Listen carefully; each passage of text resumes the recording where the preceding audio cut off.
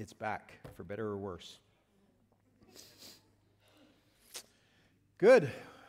Well, we started last. Oh, sorry. Before I jump into my message, let me mention verbally. I know it was in our EB update that went out this week. After the service, we've got some cookies to go with the coffee out in the lobby. 3 different kinds of cookies. If you don't like raisins, make sure you get the right ones, right? I don't want you to have trust issues. If you think it's a chocolate chip and you grab a raisin, but we've got cookies, and we just wanted to make opportunity for you to hang out a little longer in the lobby after to say goodbye to Matt, and just encourage him as he goes. Let's smother him in love. All right? Good. All right, so last week we started a 2-part message, 2-part talk on some vision stuff for the house. And we talked about how, over the last 2 years have been really challenging for, not just for our church, but for all churches. And a lot of churches, I'd say most churches, have gone through some sort of identity crisis. And maybe multiple identity crises as we've followed the roller coaster waves of the last 2 years. Oh, we can open up. Oh, we can't. Oh, we can open up. Oh, we can't. Oh, we can do this. No, we can't. Right?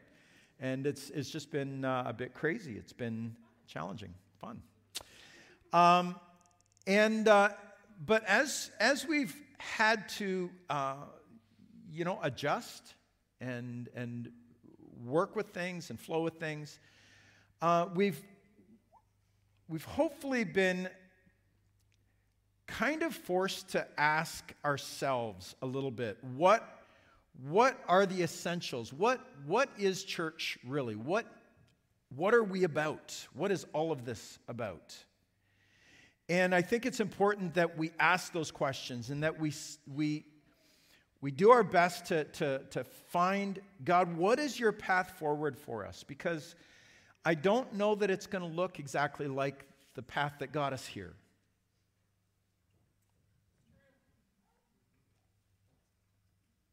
I'm not sure that,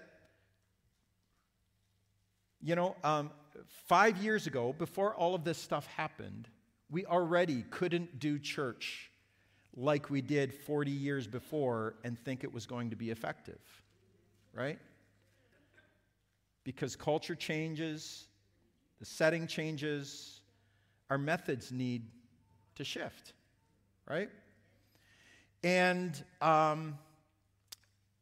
that has been accelerated. I mean, culture is changing so quickly right now that we can't just kind of,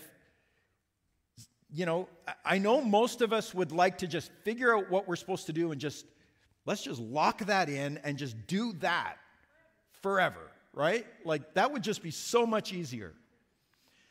But the reality is culture is a moving target, moving goalpost. To reach the culture, we don't, our message isn't determined by the culture, but the way that we communicate it and how we serve and love the world around us so that they know Jesus is shifting and changing constantly, right? We talked about how Paul said, I will be all things to all people. I'll do whatever it takes to reach some, right? And so over the last couple of years, we've had to be really flexible. Now, hopefully, the COVID stuff necessarily isn't coming back, but we're going to need to be flexible from now on. Because I believe that there are changes coming in our culture that will impact the church, impact how we do church, how we're allowed to do church and all of that stuff. I believe there are changes coming. None of it changes who we are, right? The government can take away our tax-free status on our facility. They can take away our charitable status. They can do all of those things. We are not our charity number, right? We are not our tax status. We are the church of Jesus Christ. And nothing that happens to us should change what we're here to do, right? So blessed are the flexible, for they shall not be broken. Right? We need to learn how to be flexible. And when the Lord says go, we go.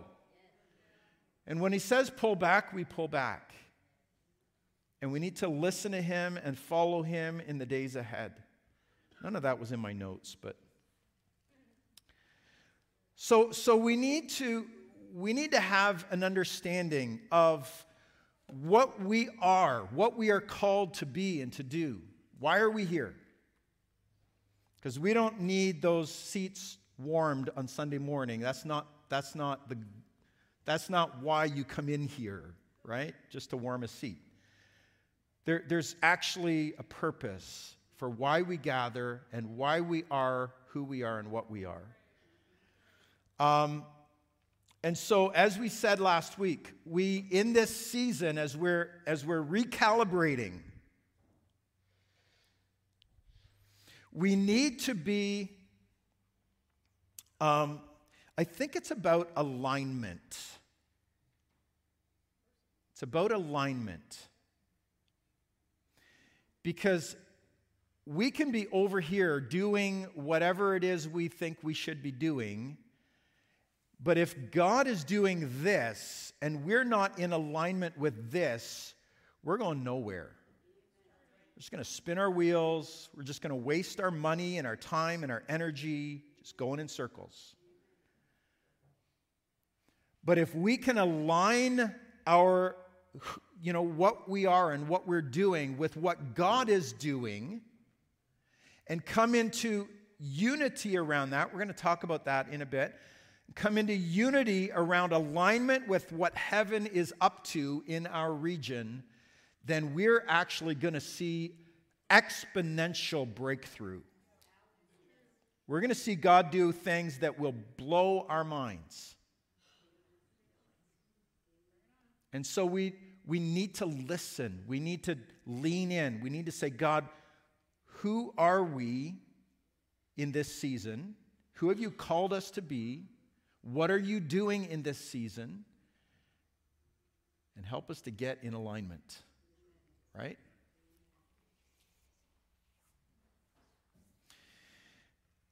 So as we're in this season, I do believe we need to get back to basics. And we talked about this last week. You can go online, listen to last week's message. I encourage you to do so because this is a continuation of that and building on that. So I'm gonna give the Coles Notes version of what we talked about last week. That the basics for us, first of all, are the gospel. And I talked about what is the gospel last week. Again, listen to that. Because I think it's important that we understand what the gospel is. It's the story of the kingdom of Jesus. It's the story of the kingdom of Jesus. It's the story of what Jesus has done to bring His kingdom into this world. And it's the story of how Jesus is bringing all of history and all of this to a grand fulfillment when He comes back. Right? And so we need to get a hold of what is the gospel, and we need to be living the gospel. Back to basics is the great commandment. To love the Lord with all of our heart, soul, mind, and strength. Everything in us. Our lives are sold out for Him. He is priority one, period, right? And then the second command is like it, love your neighbor as yourself. We are called to love. That needs to define who we are and what we do. We are called to love. Called to love God and love the world around us. And anything that hinders us from loving God well and loving people well, including our own attitudes, are sin. Right? They're getting in the way of the great commandment. To love God well and love people well. The Great Commission is that we are sent with this message of love and the message of the gospel. We are sent into the world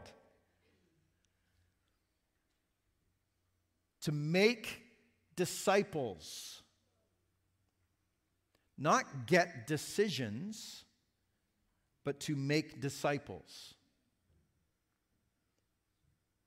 And oftentimes, as the church in North America, we've put all of our eggs in the basket of getting people to, sign on the dotted line, to pray the sinner's prayer, to cross the line of faith, to just say yes to Jesus, and then we kind of leave them hanging.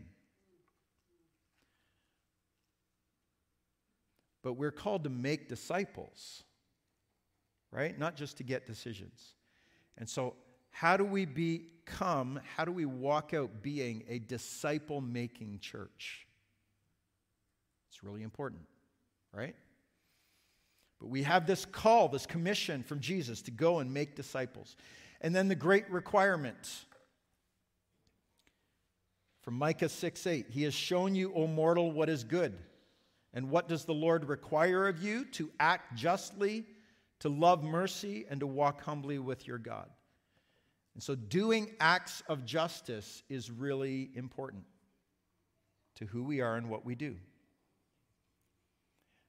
The church, we are the light of the world and the salt of the earth, right? And if the rot of our culture is going to change, is going to be redeemed, it's going to be because you and I act justly in this world and turn the upside down things right side up. Right? I know that feels like a heavy, but we don't do it in our strength. Remember me saying last week, Jesus sent out a community of people who had the seeds of the kingdom inside of them.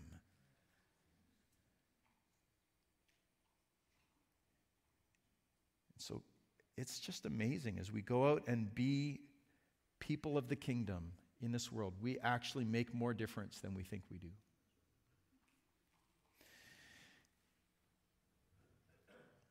And so, with all of this, we shared again our mission statement as a church last week.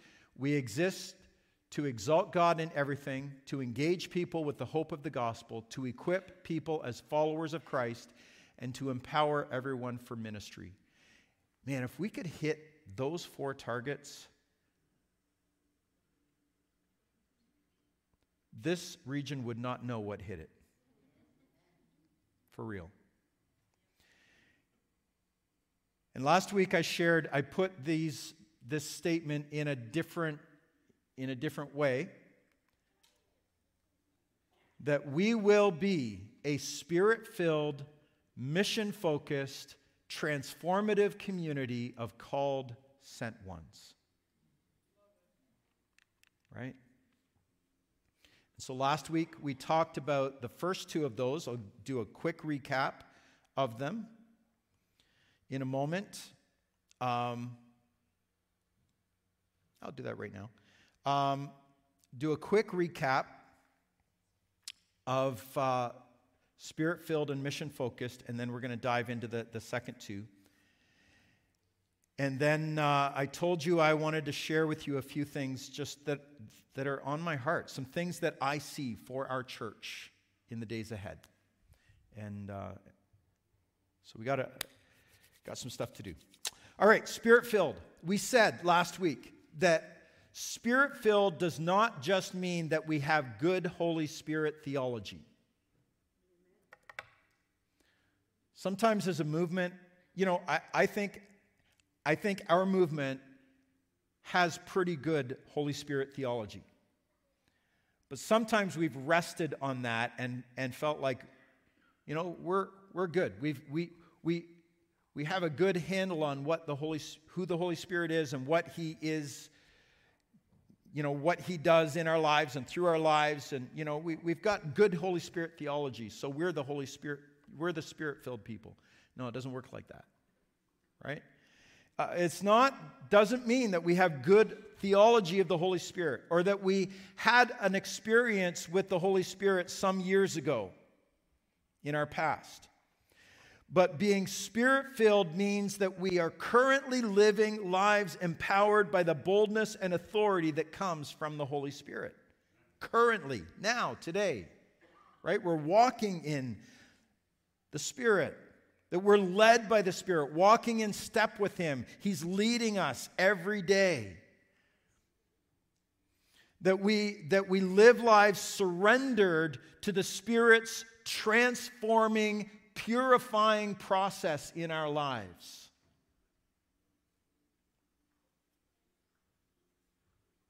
Right? We can't speak in tongues and prophesy one minute and cuss out our neighbor the next. It doesn't work like that. We need to be being transformed by the Spirit, and that's part of being Spirit-filled. Surrendered to what He's doing in our lives. We need to be mission-focused. Being mission-focused, we said last week, means we are constantly reminding ourselves that the church doesn't exist for us. That didn't get as much of an amen as I wanted. Let's try that again. The church doesn't exist for us. Wow, it's a little better. Wow. It doesn't exist for our preferences. But the church exists to be a tactical rescue unit and a hospital for the lost and broken that Jesus has called us to reach. So we must be ready to do whatever it takes to reach lost people for the sake of the kingdom. And there's this gravitational pull in our culture because our culture is a consumer culture. That is the dominant value of our culture in the West. It is a consumer culture. You exist, according to our culture, to keep the wheels of the economy going, to buy stuff, to consume stuff. That's what our culture wants you to do. And you are, according to our culture, you're the consumer, you're the customer. It's all about you so that, or at least they want you to think it's all about you so that it's all about them, right? Does that make sense? And there's this gravitational pull in our culture back to consumerism, including in the church, very much in the church. That we get this, we start slipping into feeling like entitled consumers who should get all the benefits of church with no expectations. But folks, we're not here for ourselves. We're not customers, we're not consumers. We are workers in the kingdom. Okay, so I want to share the passage of Scripture we read last week just before we dive into the next two. Acts 2, 42 to 47. They were continually devoting themselves to the apostles' teaching and to the fellowship, to the breaking of bread and to prayer. Everyone kept feeling a sense of awe, and many wonders and signs were taking place through the apostles. And all the believers were together and had all things in common, and they would sell their property and possessions and share them with all to the extent that anyone had need. Day by day, continuing with one mind in the temple and breaking bread from house to house, they were taking their meals together with gladness and sincerity of heart, praising God and having favor with all the people, and the Lord was adding to their number day by day those who were being saved. Yeah. Wow.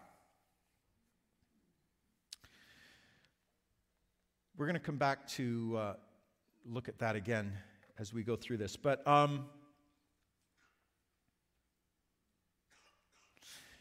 transformative community. Jesus has called us, as we said earlier, he's called us to make disciples.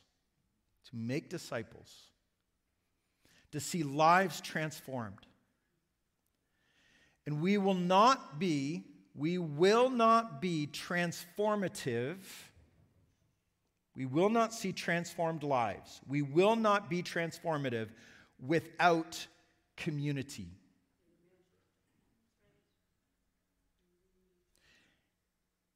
And we cannot be the community we're called to be without the transformative message of the gospel. We're going to talk about those two things under this. We will not be transformative without community, and we will not be the community that we're called to be without the transformative power of the gospel. Okay? Here's what I mean. We will not be transformative without community. Jesus built community into his church. This is not a solo deal. It's not a solo sport following Jesus. It was never meant to be. It will never work that way. It is not a solo thing. We are meant to be part, when we give our hearts and our lives to Jesus and become followers of him, we become part of a family, and that family is core to what it means to follow Jesus. It breaks my heart when I hear of people who say, well, I worship, I turn on worship music at home, and I listen to TV stuff at home, and, I have my own little church right there. I don't need to go to church. It breaks my heart, because that is not what this was meant to be. This is not about me and Jesus. It's about the community of Christ. And we have to be part of that community to walk in what Jesus has called us to walk in. And yes, Jesus knew how hard that was when he set it up. It's not easy to walk in community with other flawed humans. But it's not easy for them to walk with you either.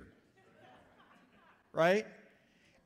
Jesus knew how hard that was when he set this up. That's why Jesus, in John 17, John records Jesus' great prayer. And the thing he prayed about the most was that you and I, the community of Jesus, would walk in unity. Jesus pleaded with the Father to bring his followers into unity. Now, we've got a bunch of the prayer recorded, but I think it could have sounded something like this. Father, do you see what these turkeys are like sometimes? They break the holy unity of your family over what kind of furniture they sit on in church or the color of the carpet. They need your help to be unified, because only that will change the world.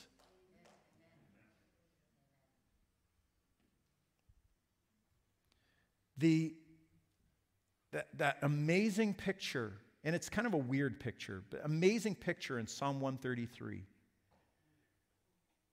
how beautiful it is when brothers dwell together in unity. It's like oil pouring over Aaron's head and down over his beard and down over the edges of his clothing. Isn't that weird? It's weird. But here's what that psalm is saying, and if we understand it, it's so powerful and so beautiful. Is that the picture we're seeing is the very moment when Aaron was called to be the high priest and to represent God to humanity. And the special oil that was made for only that purpose was poured over his head. And when that happened, in that moment that happened, Aaron and Aaron alone was given the authority to stand in that place as the high priest between God and God's people. And the psalmist is saying that when you and I function in unity together around the alignment of heaven and do what God has called us to do, it is like that oil poured on our heads. That we, in that moment, receive the anointing and the authority of heaven, and nothing can stand in the way of a church that walks like that. But it can only happen in community. As we look at the passage of this first church that we just looked at, one of the things that stands out the most, I think, in this passage is this emphasis on community. They were devoted to the apostles' teaching, to the fellowship, to the breaking of bread, and to prayer.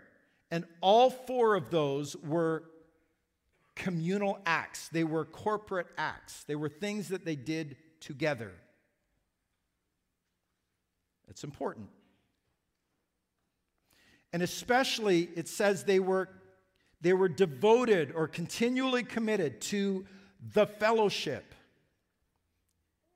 In many English translations, it just says fellowship, but it's literally in the Greek, the fellowship.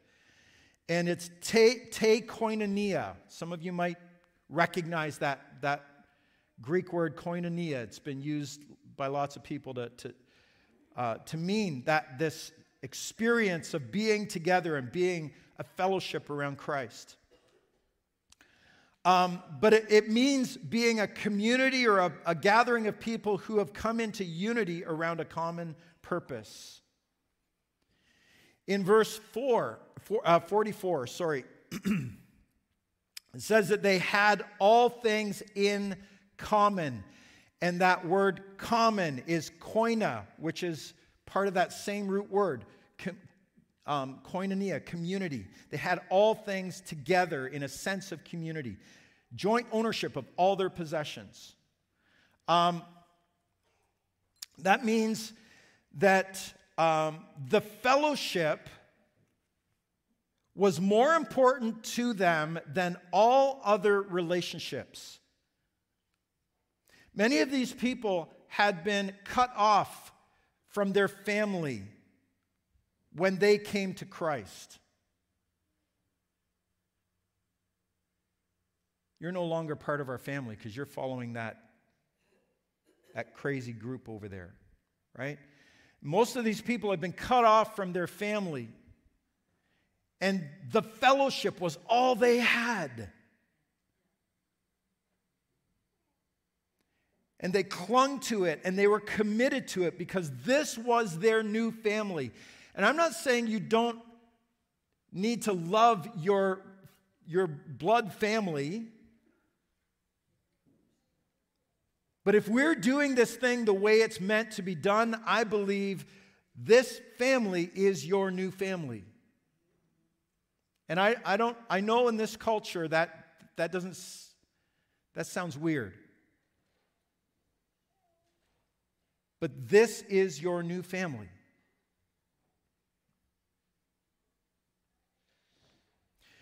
This family, this fellowship was more important to them than their possessions. It was more important to them than their property. They sold property.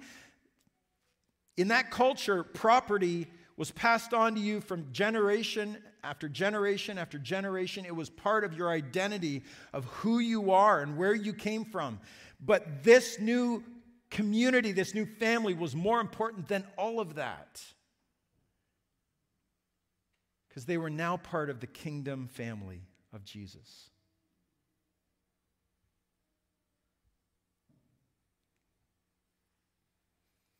How can people, I wonder sometimes, and in my disappointment as a pastor over the years, when people just walk away from church and decide to either just drift away, or they get mad and they leave church, and I wonder sometimes, how can people walk away from this, from the fellowship? But you know what? I'm not sure it's just about their commitment level. Before we point fingers, blame, let's ask the question, are we the kind of family that no one would want to walk away from?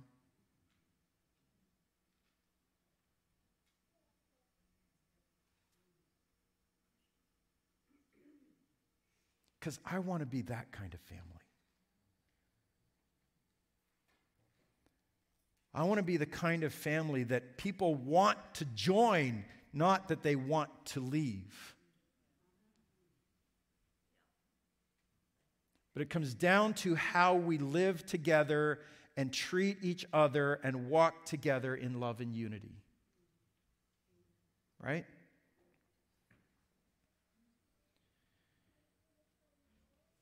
It says here that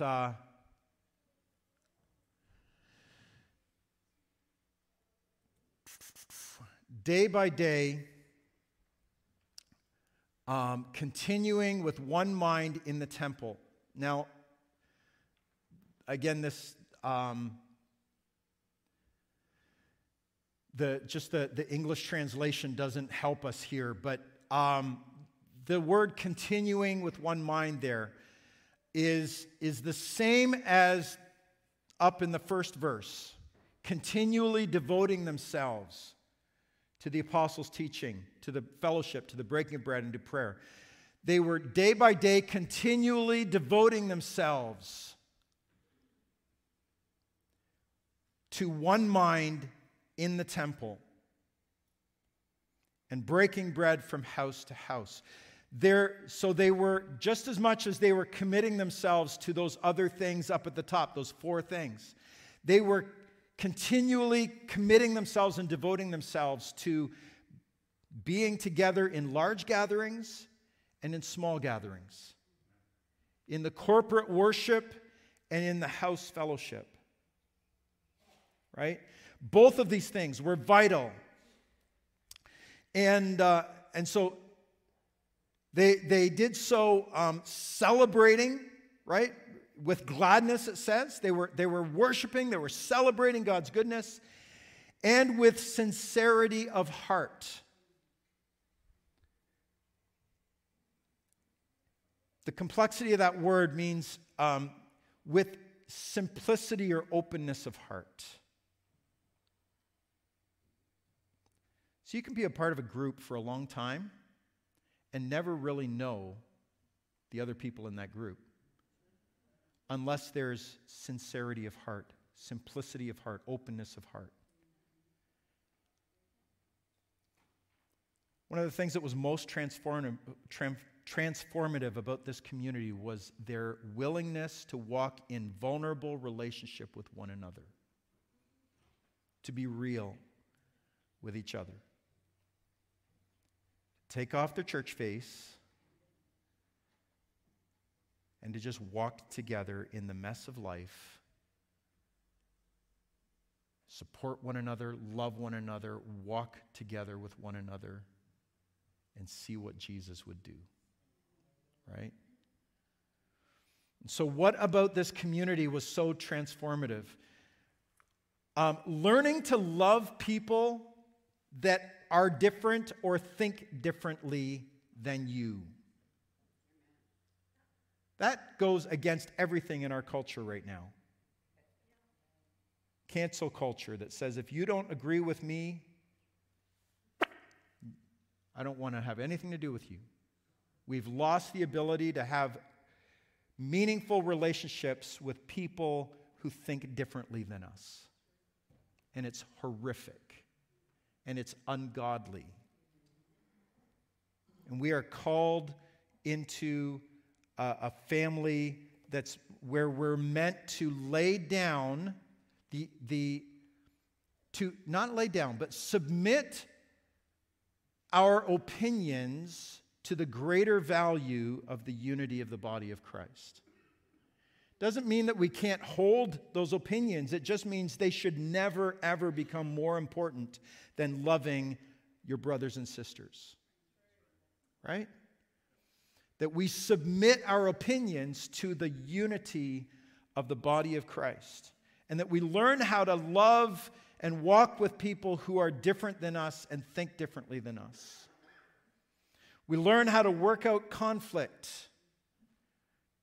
to work through our disappointment, our blind spots can only be identified in community, right? We all have blind spots. We all have areas where we don't see how our own behavior and our own attitudes are out of sync with saying we want to follow Jesus. You follow me? And we need, all of us, we need people who can call us out and say, you know what? This thing you said the other day, it didn't sound very loving, and I'm not sure it looks like you're, I think I think you got a blind spot there, right? And if we don't have people that we've given permission to speak that honestly to us, we're never going to be truly changed.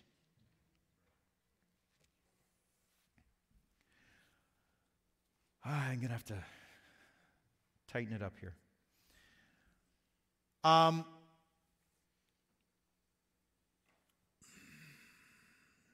Skip. Okay. So we have, skip.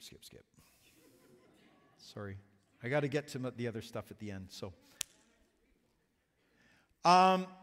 okay, called, sent ones. Let's jump to the next one. I think we got hold of the other. We are meant to be an apostolic community. That's a $50,000 word that just means this, okay? The word apostolos in the Greek New Testament is a Greek word that means a sent one, kind of like an ambassador, okay? If an ambassador has been given permission by their government, if there's a Canadian ambassador to Liechtenstein, I don't know if there is, but, and he or she has been given the authority to speak on behalf of their government because they understand all of their government's policies and procedures. They understand it to the extent that they've been entrusted to speak with authority, and their word to the government of Liechtenstein is just as authoritative as if the House of Commons said it themselves. They've been entrusted with that authority. And you and I are ambassadors. We are sent ones. We are apostolos. Apostoloi, it's the plural. We are sent ones. God is, from the very beginning, God was looking for ones that he could send with kingdom authority. Adam was given that commission. Go in the authority of of my kingdom and expand Eden. He was given the authority to go and expand Eden. But Adam dropped the ball, didn't he? Right? And he was kicked out of Eden. And then Abraham and his family were given a commission. Go and be a blessing to the whole world. Their descendants, the Israelite nation, were given a commission at Mount Sinai after they were delivered from Egypt to be a nation of priests. That means to go into the world with the purpose of connecting humanity with God. And they blew it big time. And so Jesus came as the true and perfect apostolos, the perfect sent one, the perfect ambassador of heaven, right? And when Jesus finished the job, when he accomplished what he did on the cross and his resurrection, and his Holy Spirit was sent upon us to anoint us with heaven's authority, he sent us out as a apostolic community, as a ambassadorial community. And you and I have been sent into the world. If you love Jesus, if you consider yourself a Christian and a disciple of King Jesus, then you are called and you are sent. Calling is not just for pastors or church staff or whatever. We are all sent ones. We are all called ones. It doesn't matter if you've just become a follower of Jesus or if you've been retired from years and you think you've served your time. If you are breathing and you love Jesus, you have a God-given call and purpose for his kingdom. And I believe that God has put on the inside of people in this room entrepreneurial kingdom creativity to go into the world and bring the kingdom into your sphere of influence in a way that is unique to you. It might be a business. It might be a hobby. It might be something that God has given you that you just love to do. And God wants to use that thing on the inside of you to make a kingdom connection with people that only you can affect, only you can touch. That's how it works. And my job is to be the releaser of the God dream in your life so that I help you become what God wants you to be in this world. To be your biggest fan. My job is not to reach all the people that need to be reached in Bathurst. My job is not to do all the ministry that needs to be done at Evangel Church.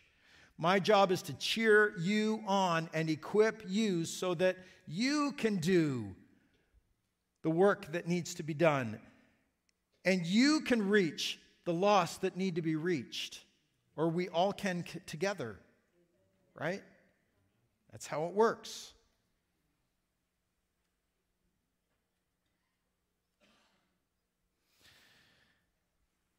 All right. Just a few more moments. I want to share a few things that are on my heart.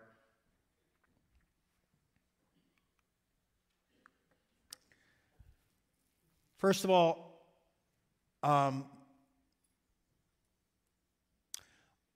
as a church, and I know that Evangel is weighted heavily towards the gray. It is. But I see us deeply impacting the next generation. Folks, we cannot give up on this. This has to be a priority for us. Because the next generation needs, most of them have had no one to show them that there is something better. And we have to do everything that we can do to reach the next generation. Did you know that we have, for the first time in 15 years, we have a staffed nursery that's functioning? Isn't that awesome? Yeah. Wow. Yay. So we're making strides. We're inching forward. We're making little bits of progress so that we can reach families. There are young adults and young families who are disillusioned with the world, and we want them to find refuge in the family of God. There are prodigals who once tasted the goodness of God and have fallen away, and I see them rescued and brought back to the kingdom. It needs to happen. We need to put a flag in the ground, a marker in the ground, and say, we will fight for this, right? I see us as a church actively serving the marginalized and the poor in our city and in our region.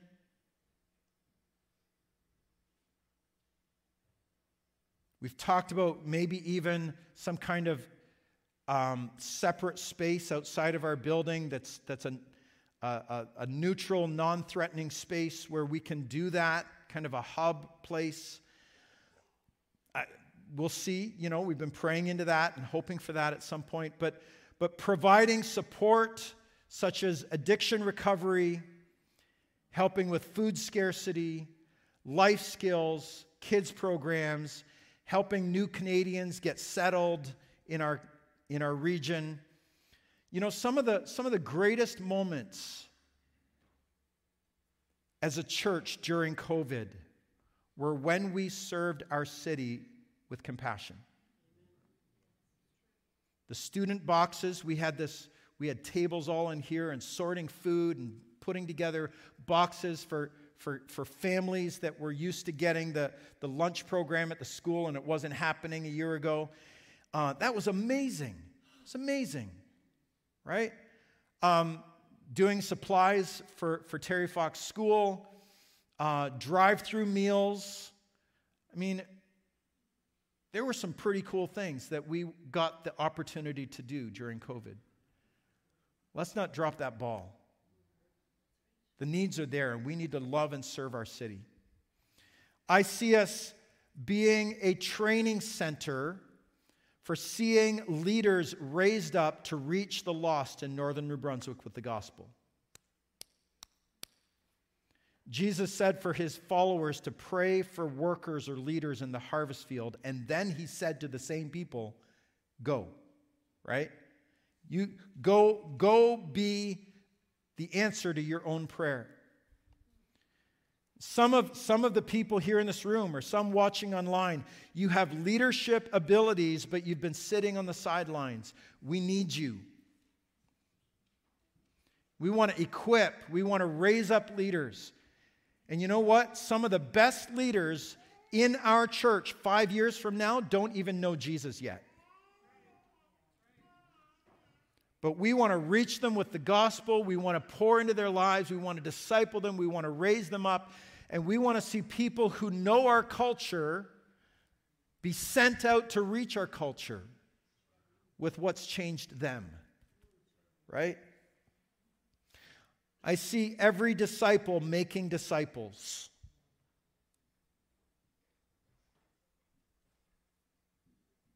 Because we might think, oh, it's the church's job to make disciples. Guess what the church is? It's us, right? It's not some, faceless organization. It's us. It's our calling to make disciples. And if each one of us made one disciple in the next 2 years, and by extension, though they would start to make disciples, we would not fit all the people in this room that would be part of our church. I see us becoming decentralized for the sake of permeating our region with the gospel. You know, we've got connect groups, and some of you have wonderful experience in connect groups, and we want that to continue. But I believe in the days ahead, and maybe especially if there are things that start happening with our government that put the pressure on the church, that in order to be effective for the kingdom, we need to decentralize. It doesn't mean we won't gather like this. We won't gather on a Sunday, but we've kind of put most of the eggs in the basket of Sunday morning service, and I think we need to change that. I think we need to decentralize. I think we need to, the early church, we read it, right? They gathered in the temple and they gathered from house to house. And I think we need to decentralize, and I think that this will be a hub for reaching some of the villages and neighborhoods around us. We're never going to reach Alorville, Robertville,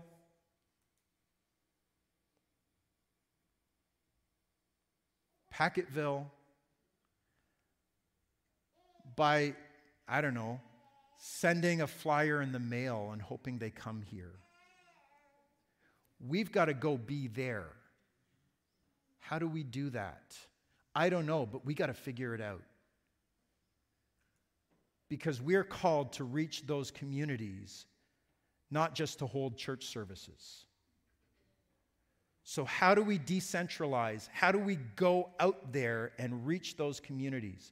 I believe God's going to give us the strategies. He's going to give us the how-tos. But we got to lean in and say, Jesus, help us as we go.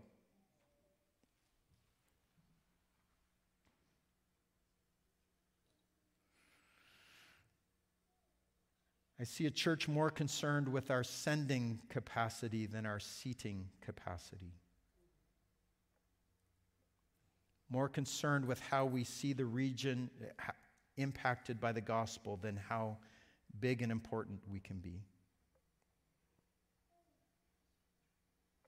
And I see a community so in love with Jesus that we live like it and make the world around us want what we've got. Amen? Amen. I'm going to ask our musicians to come.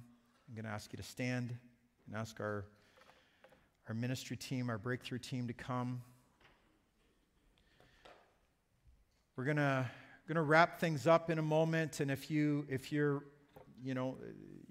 feel free to enjoy some cookies and coffee in the lobby. But folks, I've shared some challenging things today.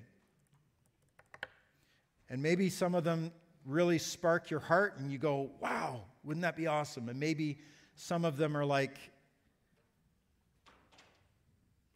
who does he think he is? What does he think he's saying? That's okay. But I believe God has so much more for us. And I want to encourage you today to receive from our great big God. If you've got a need in your life, in a moment when I pray and close off our time together, our ministry team is going to be ready to just pray with you.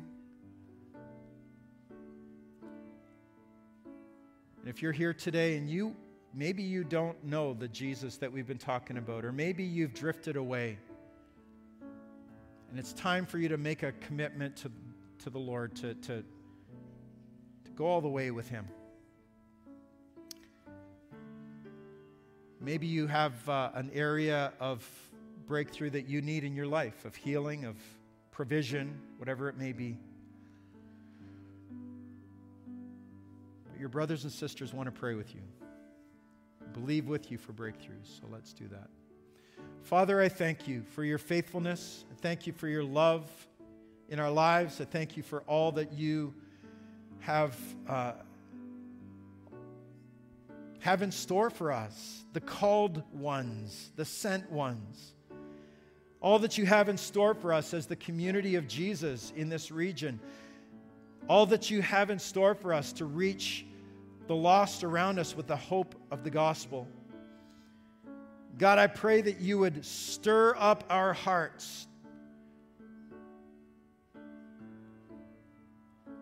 That God, we wouldn't just coast. We wouldn't just be willing to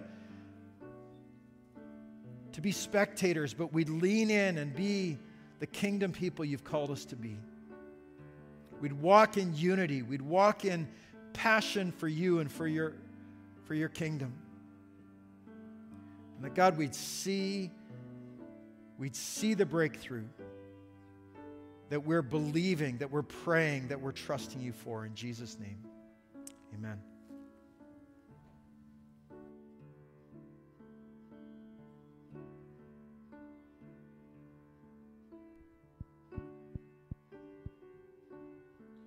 As Edna leads us in the worship song, I encourage you, if you do need to leave, absolutely need to, feel free.